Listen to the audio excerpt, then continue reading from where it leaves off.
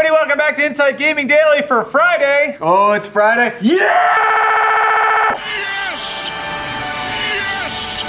Happy Friday, guys. Let's talk about a fun little treat of a topic today, microtransactions. Ooh, little treat for the gamers. A delectable little snack for you gamers. Yeah, it's the terminal disease that is slowly killing those franchises you know and love, and those you don't give a hoot about. Little owl humor for you out there. I'm looking at you, mobile games. I'm looking at you real hard. Like an owl might.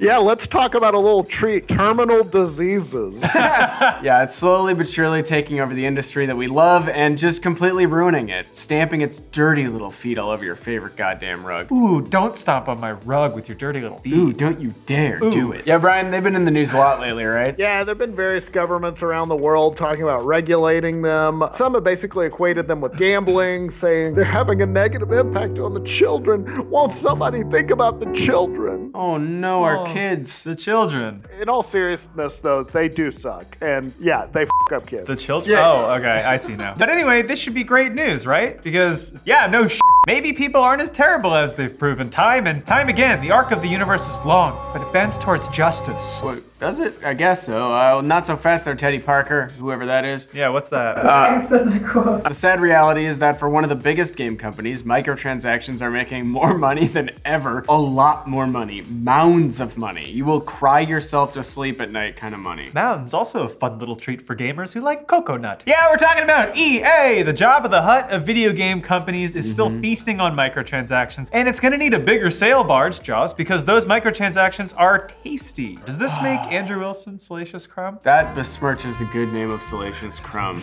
You take the Crumb's name out of your filthy Court mouth. jester of Jabba's palace. One of my favorite Kowakian lizard monkeys. Makes Andrew Wilson the big vagina with teeth at the end of the sand pit that ate Bubba Fett. The Sarlacc at the Great Pit of Yeah. Carcoon. Did you say Bubba Fett? From the bow. I like hunting bounties and gumbo. Brian, tell me about EA's recent reports on its quarterly earnings in the headline. I would love to. So the headline is that during the last quarter, it made almost $1 billion American dollars from microtransactions alone. They refer to it as live services, not microtransaction, I guess to make it sound less evil. But yeah, almost $1 billion from that. Every time they say live services, a thunder crap happens outside the office. Yeah. Evil is doing really great these days. It's never been a better time for it. EA's microtransaction revenue was up 27% from the previous year, and for the previous 12 months, its microtransaction haul was, you ready for this? Probably not. $2.8 billion. Oh, that'll get you a lot of hot dogs. 27%, $2.8 billion. Yeah, it's a great job, EA. Gotta give it up. Even Jabba the Hutt's like, that's excessive. Yeah, those sports games are really continuing to pay off for EA, especially the ultimate team modes for games like FIFA, Madden, and NHL. Thanks a lot, people who play sports games and have no self-control. I play other games and have no self-control, but I'm better than you. Meanwhile, I've bought like 4 Sparrows in Destiny. I know, yeah, that's the problem is I'm guilty of it. How else am I supposed to get the crab dab emote in Sea of Thieves? Exactly. Here's an even more depressing stat. If you look at the breakdown for the quarter, EA made more than 3 times as much from microtransactions as it did from selling regular old games. So gross. Yikes, they sell a lot. That really slime. sticks it in and breaks it off. Okay, yeah, we've said before, but microtransactions are not a side business for these giant publishers. They are the business, Yeah. which is why these publishers are gonna keep fighting to the death to keep them legal. For the quarter, EA made nearly $1.6 billion in revenue. So microtransactions accounted for almost 2/3 of their total revenue. And it's legal. Legal and fun, just like Hatchimals. Are Hatchimals they've come up a few times in this show? Is there a We're gonna get to controversy them around later. Hatchimals? We're gonna get to them later. Okay. Man, when I have kids, I am locking them in a dark f***ing room and not letting them out. That's parenting right there. It's a fun dark room. You can lock up a kid till they're 18. If you put Netflix in that dark room, they'll stay in there for hours. Better yet, YouTube Kids. Ugh, no, you don't wanna fuck up a kid like that. Russian bots, dude. Don't worry though, the other big publishers are making a shitload of microtransaction money as well. Oh good, I was concerned for the well-being of the ultra rich. Last year, Take-Two, which owns Rockstar and 2K Games, reported that it made more than $317 million worth of microtransaction loot in just one quarter. Cool, So cool. Yeah, Activision Blizzard made more than $700 million from microtransactions. Also in just one quarter last year. Awesome. Rad. So yeah, hope they use some of that money as severance for all the people they laid off. Ooh, maybe I'll just lock myself in a dark fucking room. No more games for me. I've been a naughty boy. And I gotta be punished. Look what you've done to the rug. So, what does this tell us, Brian? Well, you can bet that the big publishers aren't going to give up microtransactions without a fight. I was just thinking about this. You can think of video games like the penis, and microtransaction are all the sperm inside that get you pregnant and turn you into a teen mom. Hey, thank you for putting it into terms that I can understand. Wouldn't the sperm go back into the penis to carry the information? Isn't that what happens when you're done?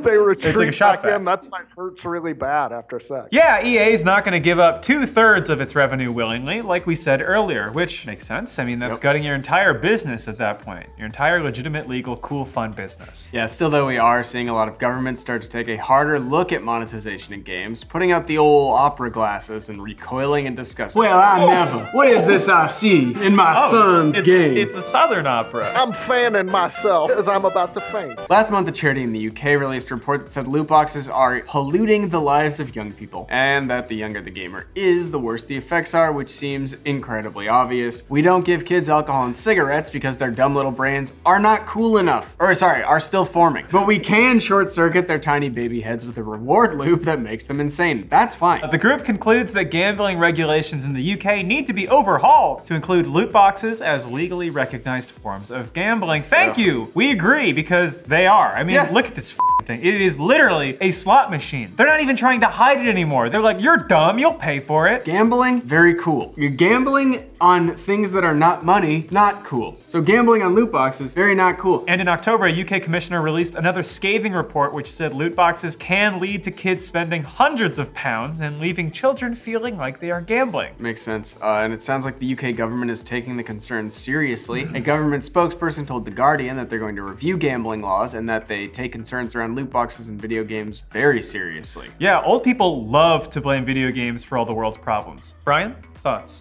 It's our favorite thing. Yeah, it's you kids and your avocado sandwiches and your gambling. Y'all are causing global warming. So it's not just the UK. Over the last few years, we've seen a number of governments around the world either ban loot boxes, like Belgium and the Netherlands, or say they're looking into the practice, like here in the US. It appeals fine to me. Now I'm off to the racetrack to bet on dogs that are almost dead. But the industry has fought tooth and also nail to protect their precious money. Back in June, an EA representative infamously defended loot boxes to UK lawmakers by calling them surprise mechanics, and that they were actually quite ethical and quite fun. Quite ethical is not one of those things you should have to say. Yeah, they compared them to toys like Kinder Eggs and Hatchimals.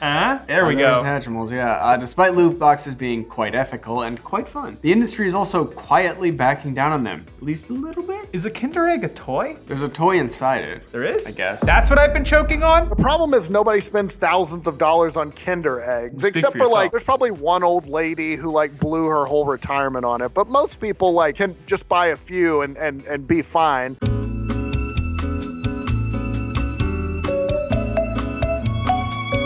Loot boxes are so different because they're addictive. You beat your friends based on the rewards you get from loot boxes. That's why people are spending billions of dollars on this. And they know there's a difference, but they're so cynical that they're going to throw up any roadblock they can to try to confuse us while they run out like the bust out scene in Goodfellas where they burn the bamboo lounge down and take all their money. Woo! There we go, that's it. Oh man, I couldn't have put it better myself. Get this man a soapbox. By the way, there is definitely a YouTube industry around just buying and opening Kinder Eggs. I'm certain of it. They probably do like 1,000 times better than us. Oh, Kinder Egg opened by Elsa, feet only. You've hit your bit limit. And anything you do from here on out, disagree. You're welcome to do it, but it's gonna get cut. So loot boxes are hugely profitable, so publishers will not want to give them up, but they don't want them outright banned in more countries either. Yeah, so we're seeing some take steps to mitigate the damage, especially when it comes to disclosing odds of the contents inside the loot boxes, right, Brian? Yeah, last year, all the three big console companies, as well as a bunch of major publishers, have said they will force odds disclosures in loot boxes by 2020. That's this year. And so they're trying to kind of edge around it. They're trying to just, nip a little bit and see if regulators will be satisfied. Valve recently added a new item for Counter-Strike players in France called an X-ray scanner, and it lets you see what's inside a loot box before you open it. Similar to that is what Rocket League's doing nowadays. They have what's called blueprints now that gives you a preview of whatever you're throwing cash at. Anyway, we're seeing some other big franchises like Call of Duty, Destiny 2, and others start to shift to a battle pass system instead of loot boxes. Yeah, and other games are still going full speed ahead with microtransactions. NBA 2K20, which is chock full of microtransactions and has a slot machine in the game. Just a slot machine, straight up. That was one of the best-selling games of 2019 here in the US. Back to EA, there is one bit of good news in all of this. Jedi Fallen Order sold really well for them. Thank God. Which is cool. That's a cool game. Yeah, EA said they were predicting sales of 6 to 8 million copies, but now they're expecting to hit 10 million in sales by the end of March. That's great.